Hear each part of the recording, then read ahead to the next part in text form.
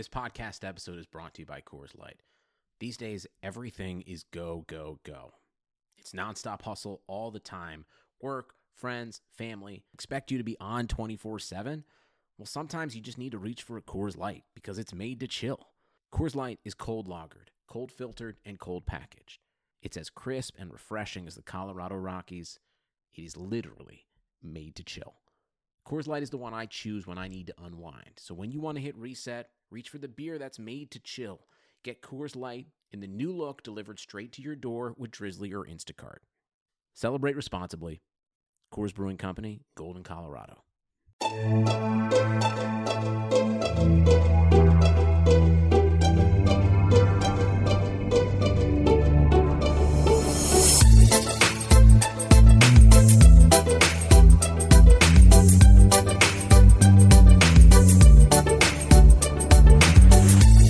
Hey there, Knicks fans! How you doing? It's your boy, Jonathan Macri, with you for another episode of the Knicks Film School podcast. I am coming at you live from the Jonathan Macri studio, which is just my wife's desk that I bought for her so she could work in peace in our home. I don't know why I said that. And of course, I am joined by my esteemed co-host, the man, the myth, the legend, I don't know. What else are you, Jeremy? Jeremy Cohen, what are you, Jeremy? How would you describe yourself? I would say I'm more of a dancer than I am a human, but I guess I am both technically, officially. So we'll leave it at that. Yeah, I'm doing all right, John. You know, today was one of the first days I did cardio in a while, and I felt like I was going to die. So I didn't. I'm here to see another day. That's the important part. And what's your definition of cardio? When you say, because cardio has different meanings to different people? Yeah. So I was away for a little bit and I didn't have my bike. So today was really the first time I had the time and energy to do it. And I'm in an area that's pretty hilly, and that was rough. I just kind of got back to the house and collapsed for 5 minutes, and then made myself some sort of like smoothie protein drink. It was great, tastes delicious, and here we are. And now, you know, I'm watching these basketball games. They are fascinating. Just the storylines that are coming from all of it. I'm sure we'll get into some of it. Yes, we will. But that's how I am. How are you, John? Well, I run every day, because when you get to my age, if you stop doing that, I'm convinced. Well, not that I'm like 80, but I'm convinced that the slippery slope just gets slippery as you get older. So I feel like as a 37-year-old man, if I stop running, or doing like some significant amount of like walking, like I do when I'm in school and I have to like, you know, walk to and from the train, whatever, then it's just going to go bad. I guess the difference between us is I finished my run and I needed to pour myself a cocktail, which I have beside me, which is a good transition to talking about this what our topic is for this episode, which is the draft lottery and all of that entails, because I was hoping to like sip something a little refined. I have a bottle of some kind of brown liquid that I have not opened yet. I was hoping to pop it on lottery night, but instead, Jeremy, you know what I'm drinking? I'm drinking the mead, because that is what the 8th pick deserves. And here's my analogy, and I want to know your opinion on it. It's still alcohol, right? It's still alcohol. It still gets the job done, but it's really terrible. So again, I just think you're having bad mead. There's good mead out there. Well, I've had it personally. Find a decent brand of mead and feel free to text it to me, and I will go out and purchase it, and I will be the judge for myself. Or better yet, I'm going to use this app that I found. What is it? I'm going to give somebody free advertising here. Drizzly. Yes, Drizzly. It's a picture of a grizzly bear, appropriately enough, and they will deliver bottles of alcohol to your house. Anyway, so the Knicks got the 8th pick. We've had a few days to process it. Well, let's start with this. I'm fine with it. I think you may have shared this on Twitter. I'm not 100% sure. My logic is this. I think there was no difference to me whether it was, not that there's no difference, but 6, 7, 8, 9, 10, whatever. It is what it is. Top 4 would have been nice. Top but really, I think the way it's shaping up now, it was basically going to be like top 2, maybe top 3 or bust. And there was a 20 to 30% chance of that happening. So given the math is what it is, I'm cool with it. I'm okay. How are you feeling? I honestly felt on the lottery night at the lowest point that I felt about this team in a while. Wow. And I was surprised. I didn't expect that. You know what it was? I know the numbers. I hadn't emotionally prepared myself for the thought of 8. That's fair. I had consistently pegged it as 7 just based on the fact that it was the most logical.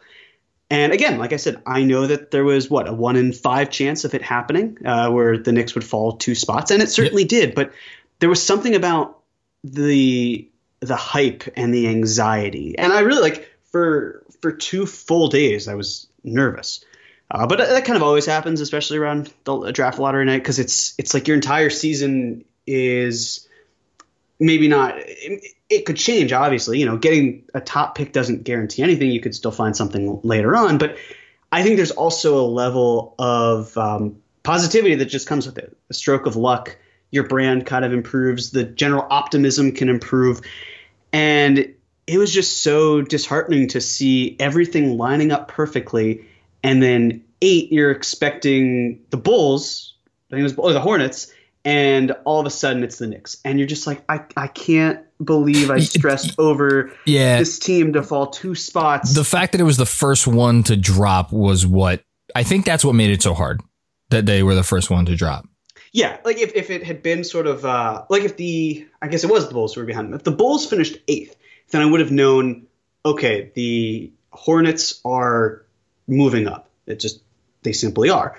Then I'd be like, I could now see the Knicks dropping 1, and then it would have happened. But instead, it was just like, oh, great. So you're telling me that the 2 teams who finished just ahead of the Knicks are the lucky ones, and the Knicks get to pick 8th. Awesome, great. So that was kind of how I was feeling. But it's fascinating to me because this whole tanking thing with the revised lottery odds, it's still a very small sample size, but it's another year of showing that tanking sort of starting to be devalued.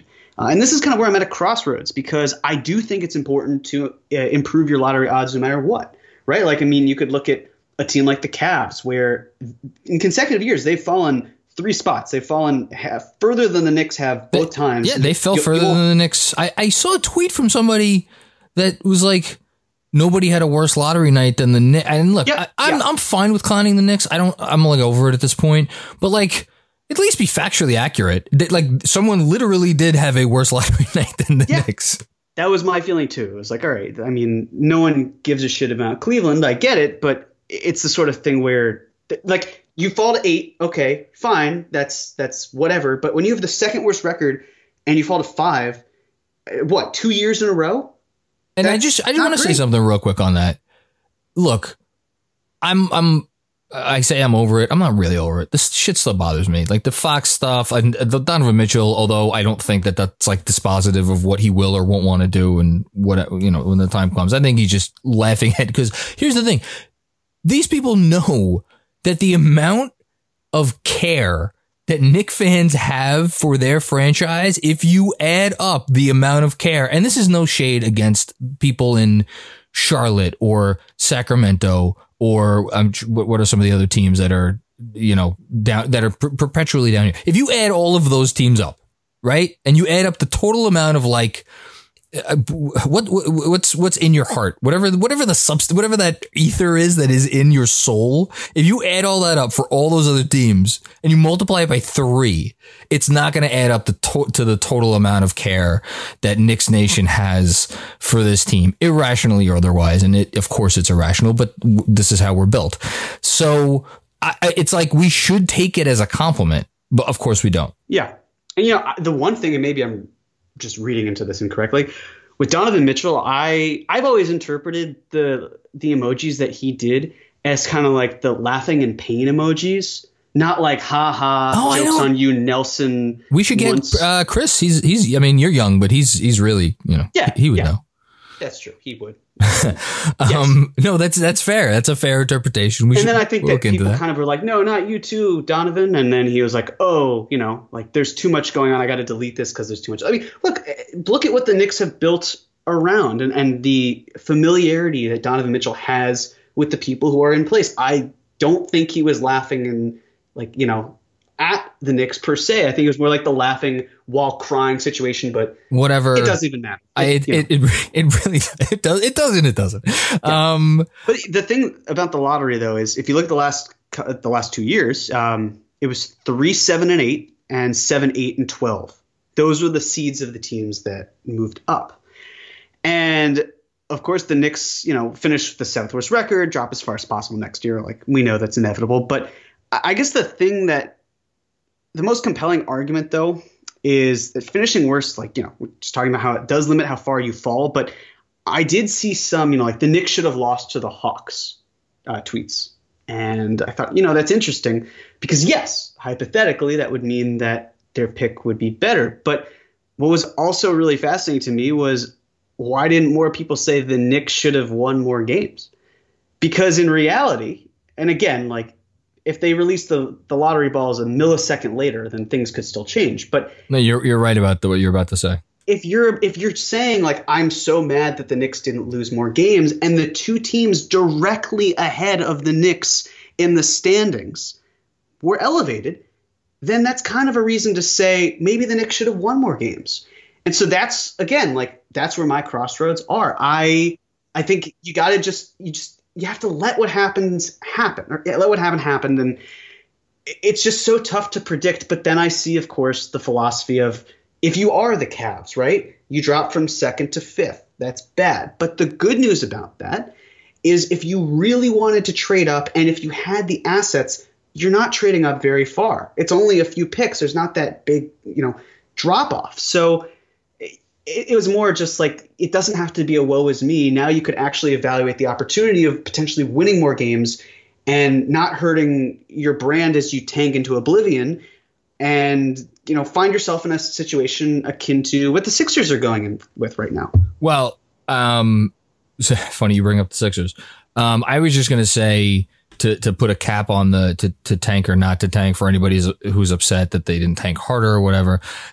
I think at this point, the only way to properly tank would be to have the foresight to target a specific draft, which, the way it's shaping up, 2021 might be that draft. And that's one. 2, plan to suck a lot of ass the year before the draft. That carries with it its own caveats and potential pitfalls. And 3, and nobody has done this yet, and I don't know that anybody ever will, have the forethought to acquire at least one, but probably more than one, unprotected picks or potentially unprotected picks in such a draft from a team or teams that you have some modicum of confidence will also suck during that draft. And considering how many more hoops there are to jump through than what the Sixers did. And again, I guess we could talk about them at some point. That's a lot. And I just don't see, and it still requires luck, right? Mm-hmm. I don't see it happen. I just don't see a team being able to do it as a feasible plan. Is that fair to say? Yeah, I think it is, especially with the revised lottery odds. The Sixers, what they did so well was taking advantage of a system and exploiting it. And since then, the market, that being the NBA, has corrected that flaw. And now we see the new lottery odds and we see how, again, the team with the worst record does not wind up with a top pick. And that was true for a very long time. And then, oddly enough, 2 years in a row, it was then the opposite, where the Suns and the Wolves had the worst records, and they wound up winning it all. So it's the sort of thing where there's so many ways to build a team. And I think that you could kind of look at it with the Knicks as well, and we're going to obviously talk about this, where Do you trade up? Do you trade down? Do you stay where you are? Do you trade out? There's a reality that of the top 3 players, there's going to be a player drafted from 4 to 60 or even undrafted who is better than one of those players. Can we pause for 1 second there? Sure. If we look at the NBA today, and I know this has been done, but I think it's worth at least saying quickly. There are maybe 10 guys. I hope this doesn't come out wrong. There are maybe like 10 guys in the league that actually matter today. Is that fair to say? Like when you're trying to win a championship, right? Maybe it might even be less. I was about to say maybe it's 7, maybe it's 8. And if I'm literally like looking up the standings, and if I'm just going from the bottom of the West up. If I go Lillard drafted 6th, Doncic drafted 3rd, James Harden drafted 3rd, Nikola Jokic drafted 46th, 41st, 51st, 40 something. Kawhi Leonard drafted 15th, LeBron James and Anthony Davis obviously drafted 1st and 1st. Kevin Durant drafted 2nd, Joel Embiid, I'm still putting him there, drafted 3rd, Jason Tatum drafted 3rd. Giannis Antetokounmpo drafted 15th. So it's like, of course you have your firsts, but this is not the year where there is that first pick. So then you move maybe into that second category and look, there's probably going to be a transcendent player or a transcendent-ish player that comes from somewhere in this draft. It just might not be who we expect. So maybe this is one of those years where it is like Lillard at 6 or Curry at 7 or, maybe, again, unlikely, but Kawhi or Giannis at 15. Like it happens. Yeah, it does. And so I did some research. And I love when you research and prepare. It inspires me. Oh, I'm glad. It's fun. It's fun to do. And okay. So since joining the Jazz in October of 2001. I like where this is going. Do not say Scott Perry. Perrin and Perry, for some reason, always. I know. Walt Perrin and Utah have had, by my count, 5 top 10 picks. And please correct me if I'm wrong, but that sounds accurate. Yeah. Enes Kanter, Dante Exum, Trey Burke, and Gordon Hayward. Obviously not in chronological order, but that's from the 3rd pick to the 9th pick. So just some interesting thoughts when evaluating those 5. Number 1 is not a single one of those guys was a power forward.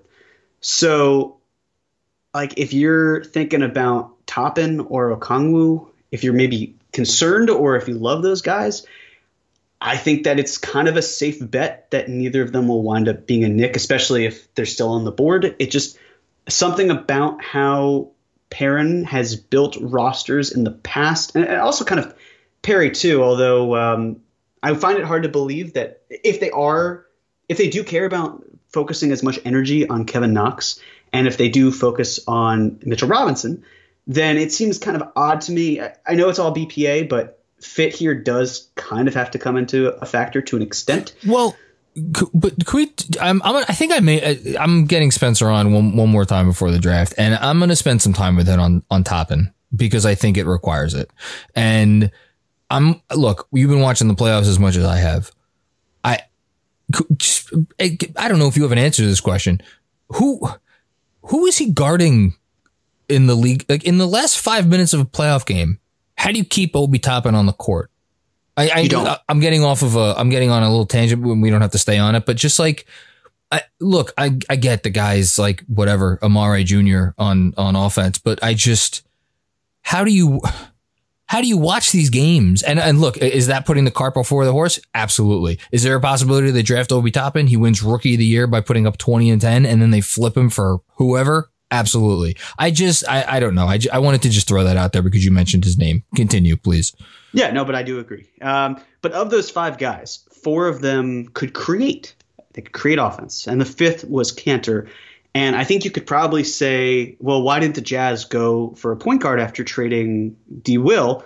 But I think it'd be revisionist history. For one, low post players were still very much in vogue in 2011. 2 picks 3 through 7 of that year were bigs. And I think outside of maybe Tristan Thompson, if you want to say he was a success because of the Cavs, then sure. I mean, I wouldn't want him on my team, but again, like he served a purpose. So you've got Jonas Valanciunas, got Jan Vesely, and then I think it was Bismarck Biombo. Just like, it's just not a great collection of players. And also we should know, just for anybody who may have forgotten, Enes Kanter had the mystery thing going for him because he went to Kentucky and he sat out the entire year. So it's like, well, I mean, you just named off all the players that came after him in a draft where there's a lot of like, sure things in the sense that they surely are not going to be great. Like taking, and look, again, not an exact science, who goes 9th, Kemba Walker, who goes 11th, Klay Thompson, who goes 15th, Kawhi Leonard. But in the context of like who was in the conversation for the 3rd pick, taking the mystery guy, I don't think was crazy there. Yeah. And so you jumped ahead, but I appreciate that because... Oh, I'm sorry. No, that's quite all right, because 3rd, there was Brandon Knight. This is proof that we never talked beforehand what we're going to say on the pod. We just fly by the seat of our pants. Pretty much. You have Brandon Knight at 8, who turns out to be incredibly inefficient, gets injured, and just has a very unremarkable career. You've Kemba at 9. The thing about Kemba is Kemba really didn't turn into the Kemba we know. Took him 4 years. Yeah, it took him like until he was about 25 years old.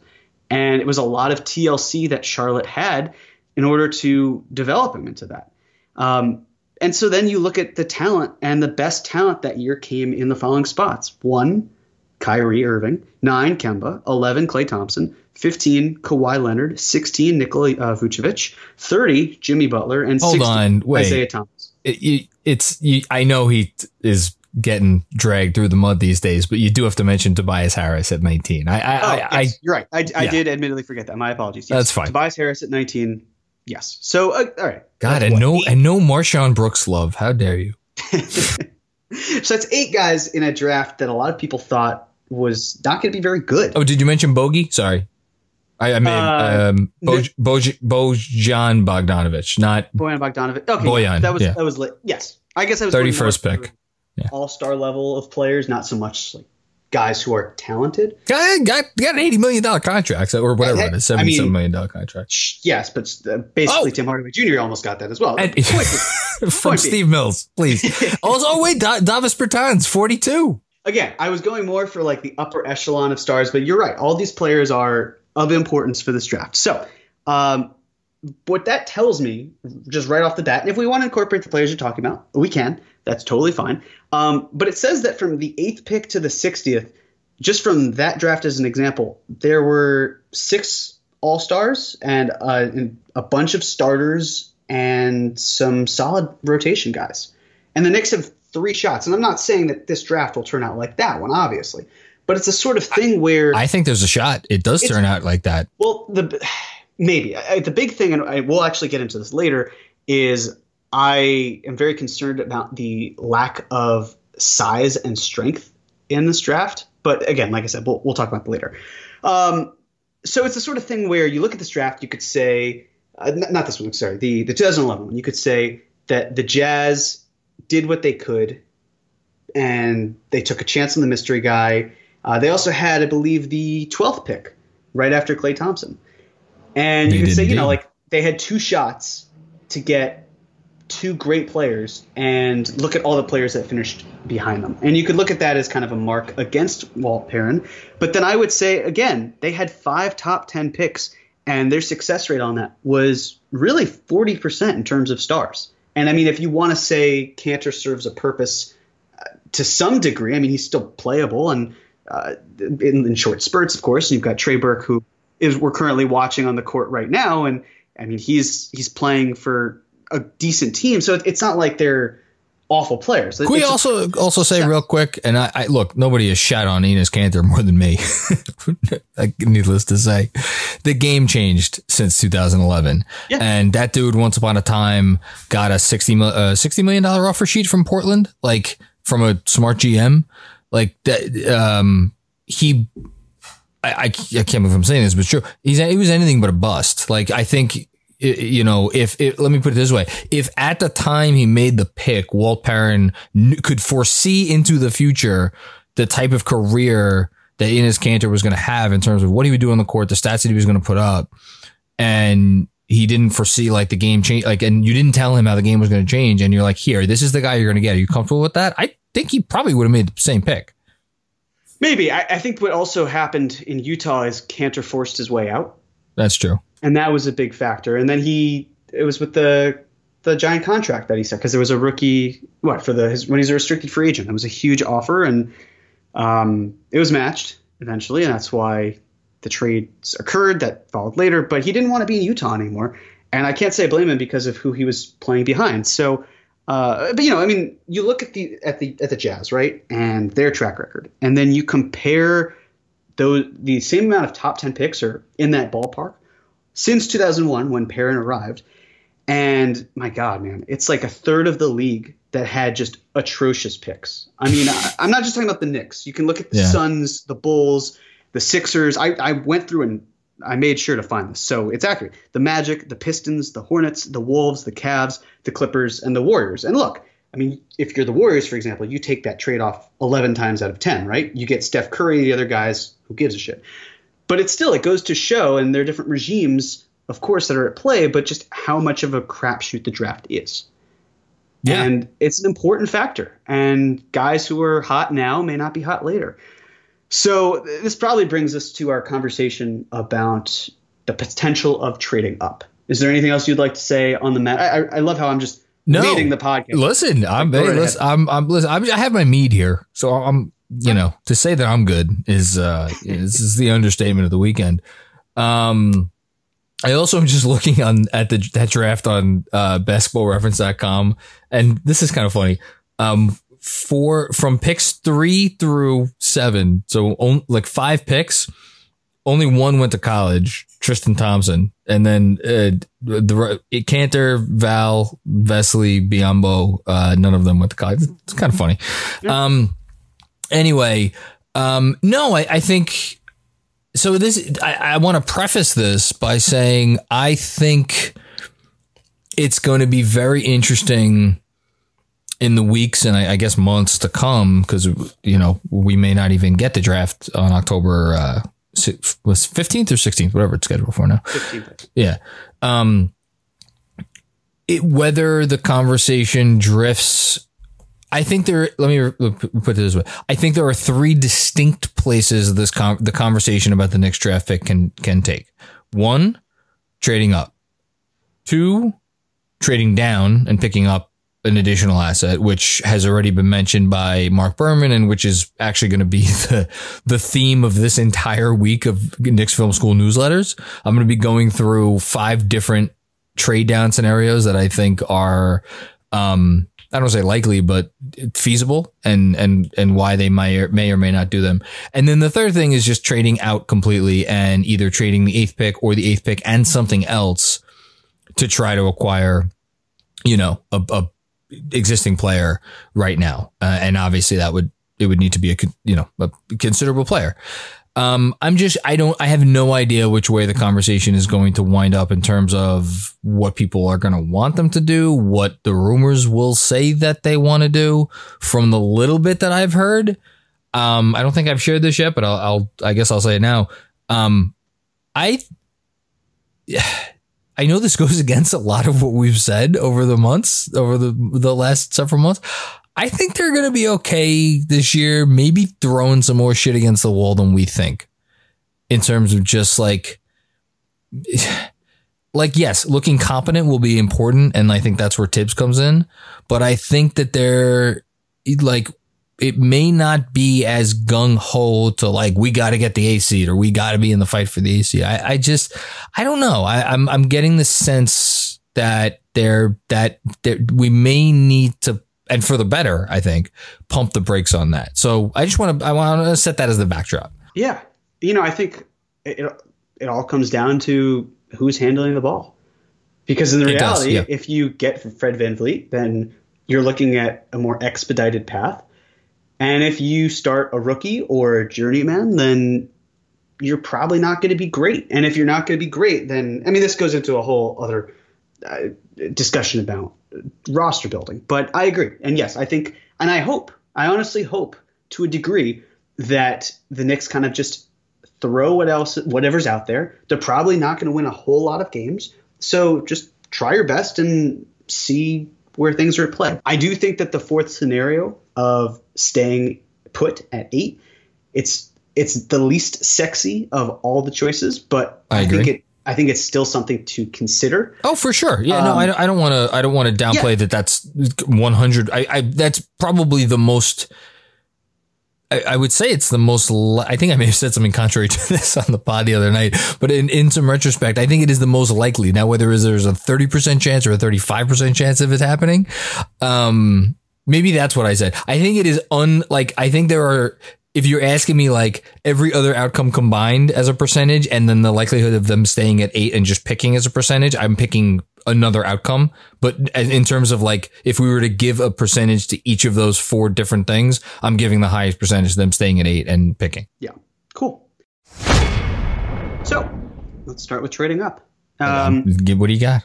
John, in the last 25 years, how many times do you think a team has traded down from the top 5? Now, mind you, here's the caveat. Teams that have multiple top 5 picks are excluded from this conversation. How many times do you think that a top 5 team has traded down? I think I did a newsletter on this like a month or 2 ago. I don't know if it was top 5, but maybe it was top 5. God, I really just need sleep. You got a lot going on. I do. Over the last 25 years? Since 1995. Great year. Since 1995. I'm pretty sure in whatever column I wrote, I included the Weber trade. So wait, hold on. Clarification. Would that count because the Warriors? No, the Magic traded down from 1 to 3.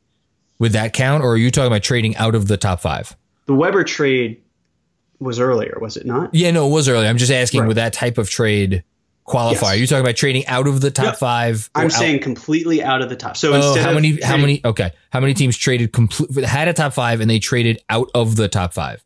Yes. For another pick, not just completely out. So just because I don't want to confuse you. Basically, the team had a top 5 pick and they traded for another pick that was between 6 and 60. I can't imagine. I don't think that there were that many times where a team traded a top 5 pick just for a player. I think you could probably count those on like a couple fingers. The Mike Miller trade was not. I think that was like the 6th pick. Anyway, okay. 15. 15 times. That would. Yeah, I think that's my 13, 15, something like that. 13. So in the last 25 years, it has happened a grand total of twice. Seriously? 2 times. The first was in 1995. It was. Now I'm going to pull up that newsletter. Keep talking. It was the Antonio McDyess and Brent Barry trade, and it was really part of a much bigger deal. But the second trade was actually between the Blazers and the Jazz in 2005. And that was the D. Will trade, where Walt Perrin said to Jazz front office, 3 for 6. We need to get one of Deron Williams and Chris Paul. And the picks that they gave up, it was getting number 3 for number 6, number 27, and a lottery protected first round pick the next year, which turned out to be pick number 30. So if you're the Jazz, a lottery protect. It was a lot. The following year, 2006, it was a 2006 lottery protected pick, and it turned out that it conveyed as pick number 30.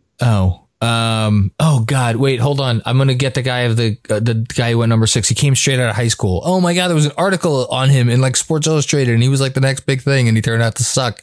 I think was it Webster? Yeah, there you go. Okay. That's it. Okay. I don't have it here, but I vaguely remember. I think that's who it was. Right. So if you're the Blazers, you think this is a great deal. We're getting all these picks and didn't really work out well for them. I mean, it didn't work out well in the end for the Jazz, but they still got the better player and they won this trade. So again, the framework of this trade was 6, 27, and 30. And I can already tell how many Knicks fans listening to this are eagerly saying, well, wait a second. We've got 8, which is like 2 away from 6. We have the 27th pick, and we have a Mavs pick that we could we could definitely use. So let's do that. And to that, I say pump the brakes. Because here's the thing.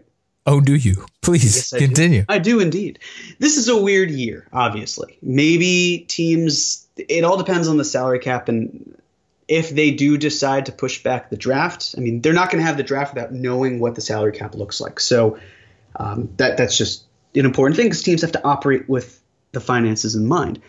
But it is asking quite a lot to go from 8 to what? We'd have to say I'm still not convinced that the Wolves are going to pass on LaMelo. So this gets into a whole thing, right? Because okay, so hold on here.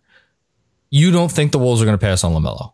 I'm not certain. I mean, I think they're going to go best player available. They already don't care about defense. If they want to trade the pick, trading a player like LaMelo instead of acquiring Anthony Edwards or maybe James Wiseman, although I don't think that he's necessarily in consideration, James Wiseman, it's something to consider where who's going to have more value to how many teams. Maybe the Hornets desperately love LaMelo. Maybe the Bulls do. Maybe you can try to trade him to a team that is looking to trade one of their own stars and they want to add somebody. Who knows, right? But it's the sort of thing where who leaving draft night could potentially have the most value. And if that's LaMelo, then I could understand why you go after him. Yeah, I mean, I don't know what I don't know what the consensus is right now. I feel like if anything, there would be a slight majority of people that would say it's going to be Edwards, but I don't know. Yeah, I don't. So, all right, whatever. They're gonna need to trade into the top 3, but the other part of that's confusing, and I'm sure you're going to get to this, is that with the Warriors, you're not dealing with the rationale of a typical team that's in that spot. At least I don't think so, because they're trying to win the championship next year, and the Knicks don't have anybody currently that can help them do that. Well, yeah, I don't know. Okay, we'll continue. I think that the Warriors are just going to try to have as many assets on hand as possible. This is the weird spot that they're in, right? Because if anything, my guess is that they'd probably want to get a win now piece because they have a win now team. But that they're looking at Milwaukee and Giannis, and they would love for him to get there. And doing some sort of sign and trade where they attach assets would be the perfect situation. That's just probably where their head's at. So maybe turning this asset, the second overall pick, into future assets in the forms of picks that might be conveyed later on is more important to them. We don't know. But the biggest point here is, as it pertains to the Knicks on this Knicks Film School podcast about the Knicks, is that dropping from 2 or 3 to 8 is really steep. And it may not seem like it in the long run because we've just talked about the fact that there's going to be talent that comes out of the top, after the top 3 that could easily be better because you're talking about 57 plus players versus 3. One of them is bound from the 57 to be better than one from the 3. But it's the sort of thing where that still is asking a lot in terms of the players on the board. And if you're Golden State, maybe you really like, I don't know, Okongwu, but there's a risk that he gets taken. And now you've moved down, you've gotten other assets for moving down, but is that a piece that you really wanted, or did you just kind of move down to get more? Is quantity better than quality in this case? Do you have your cake and eat it too? I don't know. I really don't. But again, yes, this is a very odd year. I just am unsure that you can, because it's kind of unprecedented to see this type of movement, but it's an unprecedented year. So hold on. There's one trade you may have missed, and I don't know. Maybe I didn't understand the parameters. In 1997, the Sixers traded the second pick, which was Keith Van Horn, to Jersey. The New Jersey Swamp Dragons, for Tim Thomas, who was the 7th pick, and then Jim Jackson, who at the time was, still considered a good NBA player, not a earth-shattering NBA player. Maybe that's what you were looking at did not. I don't know. Consider that? If that's the case, it's because, so for full disclosure, I used Wikipedia, and Wikipedia does a great job of disclosing when draft day trades, but for this one, they did not. So that's disappointing. Well, no, listen. There's 3, but again, it's like So it's the sort of thing where it's still similar in terms of how much you're giving up, but regale me with this pick. No, it was Van Horn for Tim Thomas and Jim Jackson. I mean, I think in terms of the value that Ball has right now, I think it's kind of comparable to what Keith Van Horn had coming out of college, where he was like a clear number 2 to Tim Duncan, but he was this still second best player. The difference is that like Jim Jackson, like I would love to say that Julius Randle is like can be treated as like a Jim Jackson type. I'm not quite sure about that. And plus the Warriors are not going to have any interest in Randle. Not to mention that here's the other thing that we should note. This is important. The Warriors have a trade exception for $17 million. It's a lot of money. But as you have noted on this podcast many times, trade exceptions you can't go over the trade exception. Like you can't send, like the Warriors can't send their $17 million trade exception and then a player who's worth, let's say $2 million and then have the Knicks send back Julius Randle, who next year makes $18.9 million. Like you can't combine the trade exception with another thing. If you're acquiring a player into the trade exception, their whole salary has to fit into that exception. So for anybody out there thinking like the Warriors are going to want to make Julius Randle their small ball 5 or whatever, like no, it's that would require the Knicks taking on Andrew Wiggins, which I'm not mentally prepared to have that podcast right now.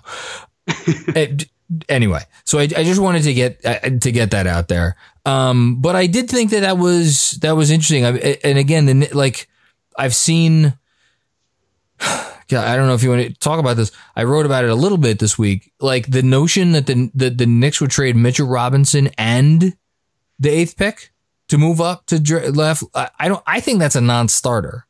Where are you at on that? A non-starter for the Knicks or for the Warriors? To me, it's a non-starter for the Knicks. I'm not because to me, the Knicks have 4 assets that have any value right now.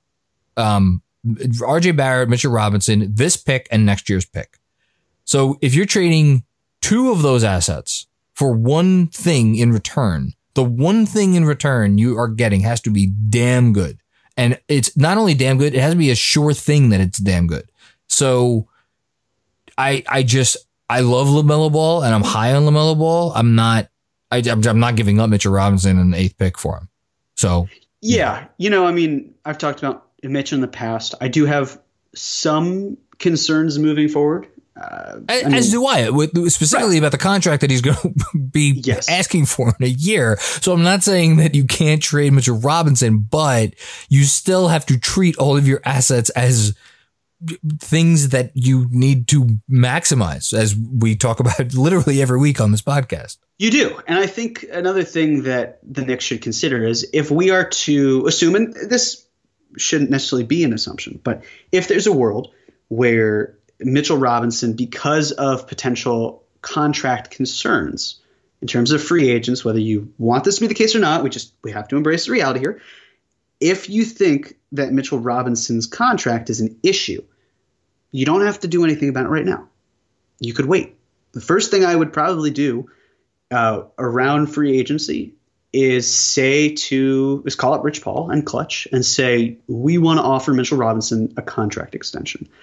And you want to say real quick, the most that could be this summer is it's like $52 million over 4 years, which I will chug a bottle of mead live on Periscope on Twitter if he signs for 52. It's not happening. I agree. And then when he rejects it, the Knicks are then faced with I'd say probably 3 options come trade deadline.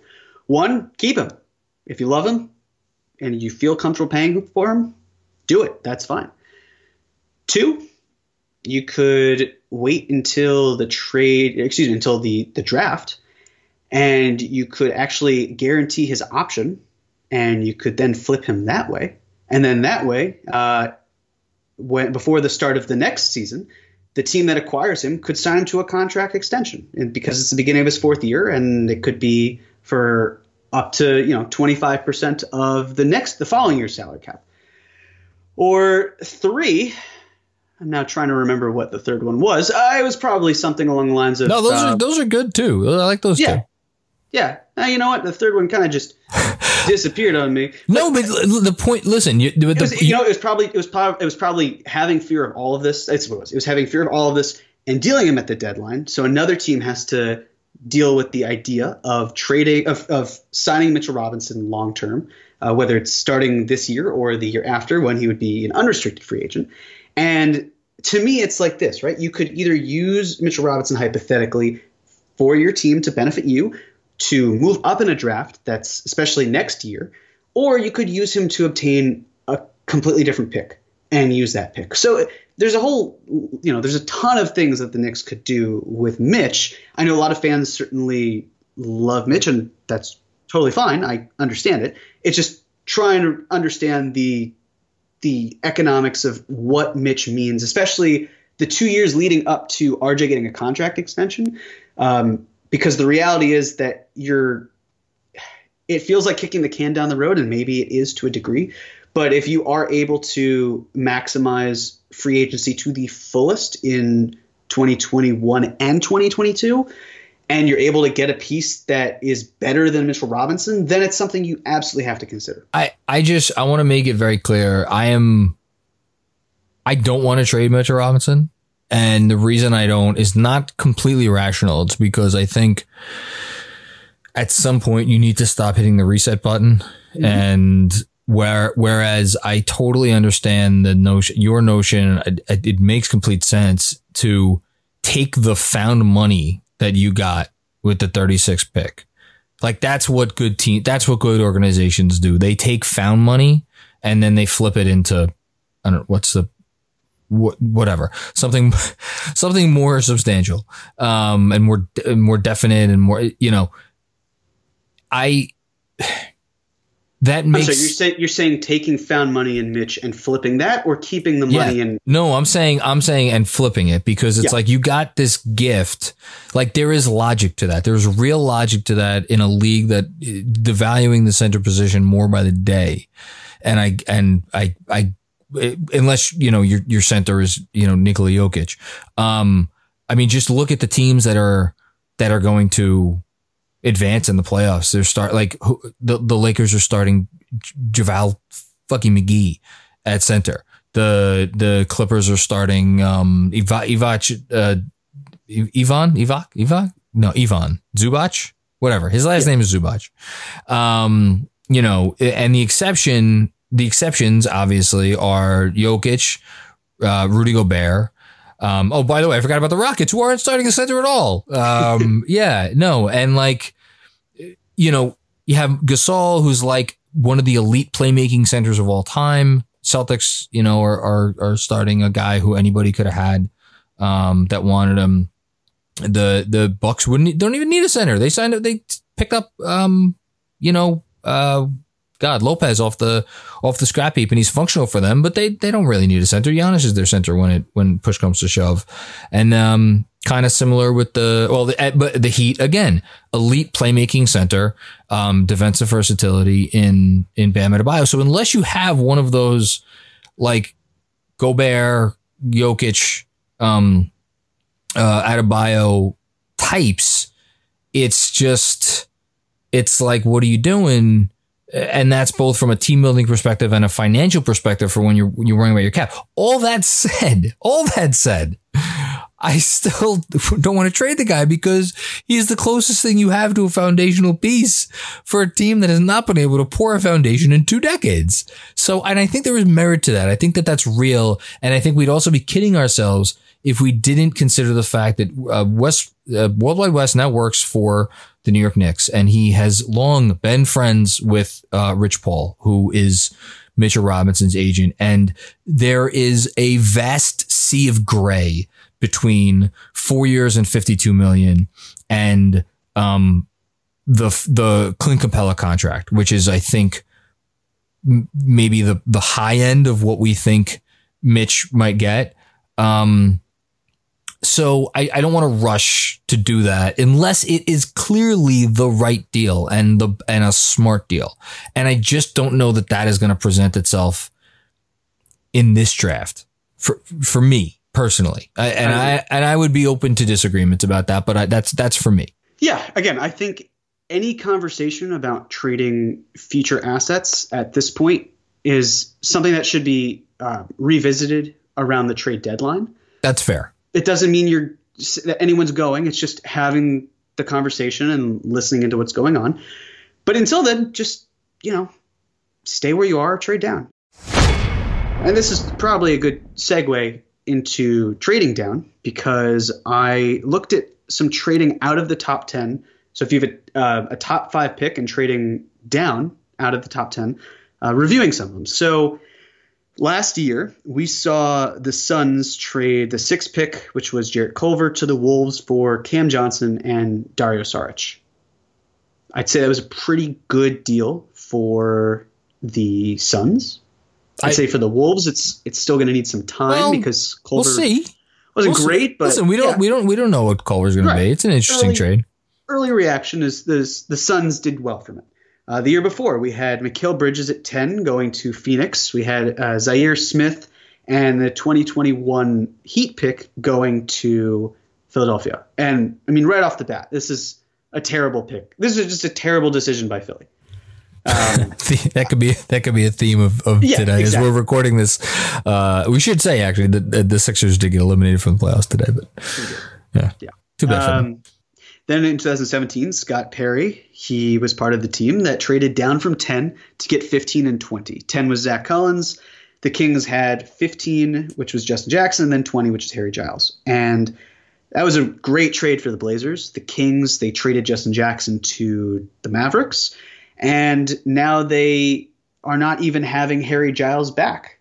And this is only his 3rd season coming up. So poor management of assets. The year before, the Kings traded the 8th pick, Marquise Chris, to the Suns for Bogdan Bogdanovic's rights. The 13th pick, which was Georgios Papagiannis. And 28 was Skal Labissière.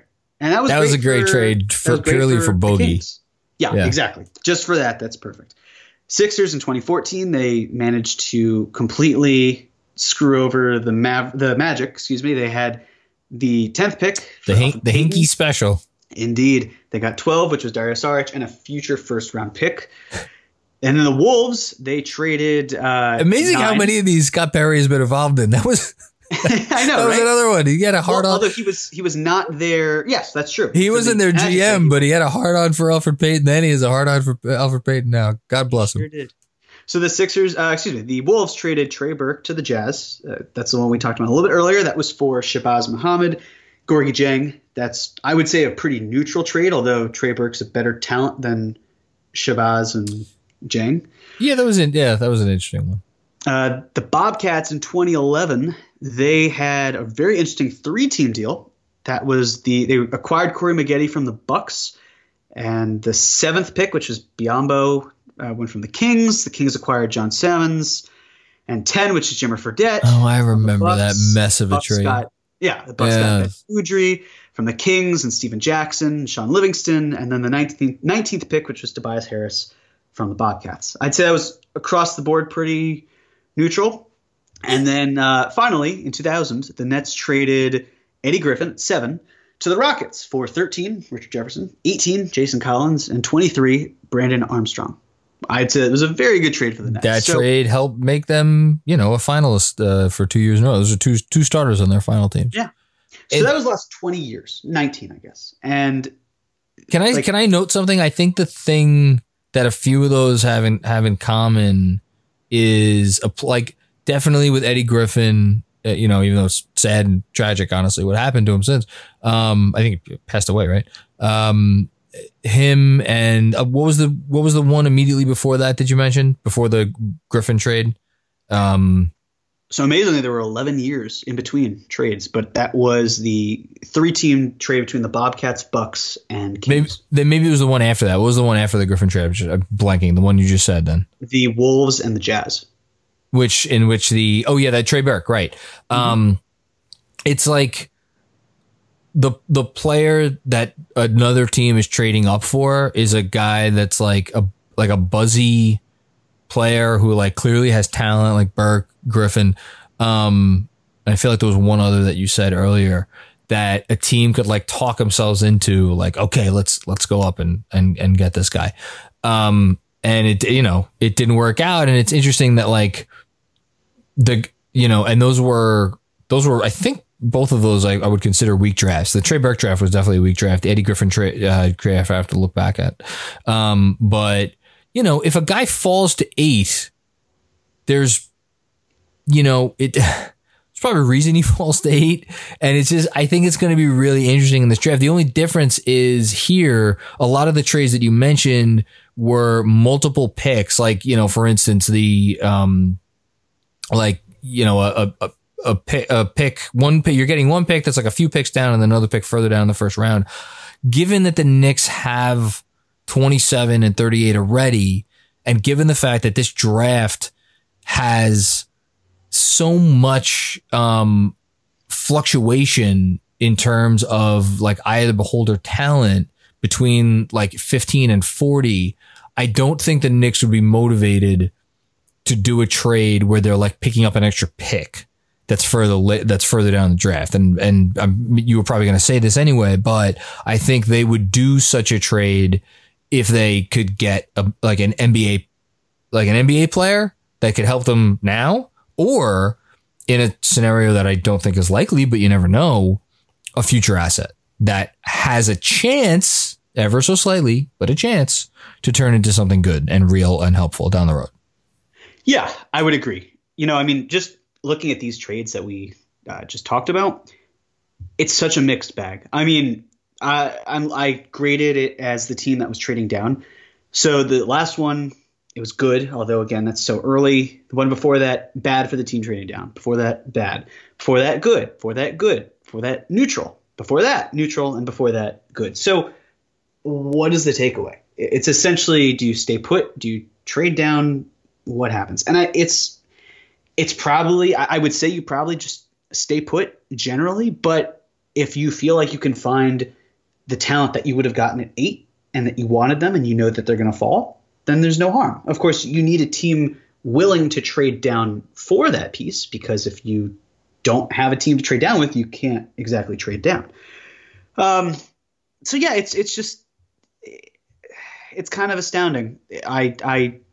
There's really no concrete, there never is, but there's very little to show tangible proof as to if that's a worthwhile move or not.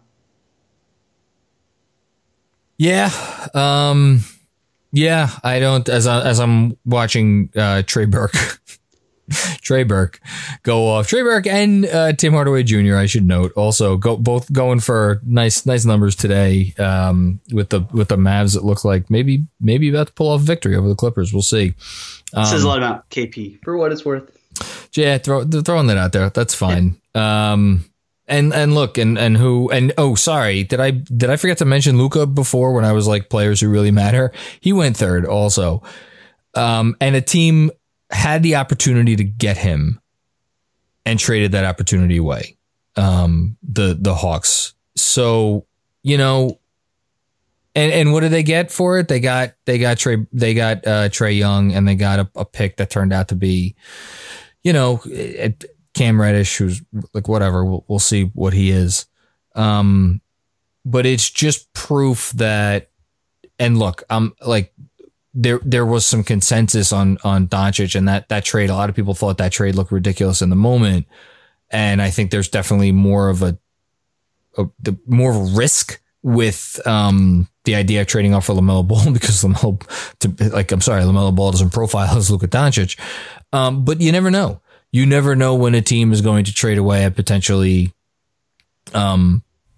transcendent star. It happened. I mean, the Kawhi was a 15th pick. That's a little bit different. Like a lot of work went into making Kawhi both on Kawhi's part and the Spurs part. Anyway, the only other thing I guess I wanted to say is that I think there is a possibility, based on where the Knicks are at, that some team does fall in love with an imperfect prospect. I could see it happening with Toppin. I could see it happening with Okongwu. And I don't mean to say that Okongwu is an imperfect prospect. I think he's a really good prospect, but he plays center. So, whatever. Hell, I could see it happening with Killian Hayes, even though wouldn't that be interesting if the Knicks had an opportunity to draft Killian Hayes and they traded that opportunity away. But I'm going to, like I said, I'm focusing this week on trade down scenarios in the newsletter. So check that out if you would like. But like the notion that like looking at some of the teams that are just below the Knicks, the Suns have the 10th pick, the Kings have the 12th pick. I'm not going to put the Pelicans in with this because David Griffin's running them and he generally knows what he's doing. But like, if you have the opportunity to trade down with a team that historically has not been able to find their ass from their elbow, and I guess really the Kings and the Suns are probably the only two that qualify. Like if there was a way to get a future unprotected pick, I don't even care if it's next year, from either of those teams in a trade down scenario, like I don't think that is going to be on the table. But man, like of all the things that could happen on draft night that would get me the most excited, those would probably be like one of those scenarios would be the top. Yeah, I would say that the Wizards are a team that the Knicks do have leverage over them. And if one of Okoro or Vassell drops, if I'm the Knicks, I call up the Wizards and I say, look, we know you need defense and we know you need help at the wing. And we're going to take the guy who falls, or you could take him, send over, something nice, and he's all yours. I mean, they could then say, well, we'll just take Okongwu. That's fine. And maybe they do. But still the sort of thing where it's just like if you're able to leverage them in any way and then you're only moving down one, and let's say you're the Knicks and you have wanted Maxey or you've wanted Kyra Lewis Jr., like you could still do that. It's perfect in that sense. But it's really then about like, okay, well, if you do like Vassell, maybe you take him 8. Maybe you don't fool around. You can explore the options, but you just kind of stick to the plan and try to completely revamp your defense. And also, I'll put this out there. If you do get a player like Vassell, then while rim protection is still a very different thing, you probably do have a little bit of leeway in terms of what you do with Mitchell Robinson. But that's a different conversation. Yeah. But you're able to change your defense with that type of player, then it's something to explore. But then that can also help you. So, it's just the late lottery. It's, as people know, the further down you go, the harder it is to really find talent. And I was actually looking at talent from 15 to 24 because I thought the Knicks could hypothetically move up, but with their 27th pick, maybe they even buy another pick in the second round. I think they combine their 27th pick and maybe another second round pick, and then they still have the other second round pick that they could still have. It's amazing how historically little talent has been from the 15 to 24 range. John, I went through the last 20 years of picks. That's 200 picks in that range. You just love going through the databases. I love it. It's great. And I found what I would call, in terms of like great players, I'd say, oh my God, the Mavs, just unbelievable. Luka. Sorry, this is in real time, but he just walked off the Clippers and that was incredible. Again, the fucking Hawks had the opportunity to draft, and by the way, and the Kings and the Suns all had an opportunity to draft him, and they didn't. It's just people do stupid things. Luka Doncic is he's just really fucking good. Yeah, it's the best of 3 series now. But yes, so in terms of these players from 15 to 24, it's give or take around 20, which is incredible. That means that 10% of the players drafted in that range have gone on to be good to great NBA players. To me, that's astounding. But it's these streaks that are so weird to me, like how the 8th pick is consistently cursed, but the 9th pick, I mean, knocks aside, at least certainly for the moment, but maybe for forever. It's a lot of good 9 selections. Right, a lot of good 9s. Or like how the number 1 pick has gone to 5 teams over the last 10 years. It went to 9 over the previous 10 before that, and 9 in the 10 before that. The disparity in picks between 27 and 28 is incredibly different. It's just like, it's amazing how all of this happens. And like, I'd be very curious if anyone has more experience in this, who's listening. Is it just sheer luck? Is there a phenomenon that can describe this? I think, look, it's not a science. I think we know as much, but like, it's also not an accident that some teams repeatedly again and again and again do well in the draft, and some executives repeatedly do well in the draft and others do not. I guess maybe the last thing I'll say, and we maybe finish up here, is that, you know, I did, for the Hoop Spy podcast, my other podcast with Adam Taylor, this was crazy. We had like all of NBA draft Twitter on, and did a mock draft. So it was Spencer, Max Carlin, Jackson Frank, and Mikey V. So all people who know what they're doing. And we did like a whole mock draft and went 1 through 30, and we did it was like a snake draft. Everybody took their players. And at the very end, I asked all of them to name like one guy, just one, who they thought most likely would, like 5 years from now, people would be like, man, every NBA GM who passed on that guy was just an asshole. He should have been, maybe not everyone, but like that dude should have been taken somewhere near the top of the draft. And it was so funny because they all named people, with the exception of Mikey, who named Cole Anthony. The other three they named Isaiah Joe, Xavier Tillman, and Desmond Bane, who all of them are projected to go late first, early second. And it's like, and I'm sure we'll talk about it a lot over the coming months. This draft is such a crapshoot, because there are guys who are projected to go well after the lottery that could wind up being really very good, solid NBA contributors. And if a thing or two broke right, maybe be even more than that. And so, look, trade up, trade down. I think they're in a good spot. And more importantly than that, far more importantly than that, I think they have the right person in the war room, so to speak, and Walt Perrin. Yeah, I would agree. And I think just the one thing to keep in mind, because there is a lot of love for, several players. And I feel like I'm not in a position to say like, oh, you shouldn't necessarily love this player without necessarily seeing them for as long as someone else may have. I kind of wanted to wait until the draft lottery to dive in on these prospects. But I have to give credit to Zach DeLuzio of the Strickland, because he made a comment.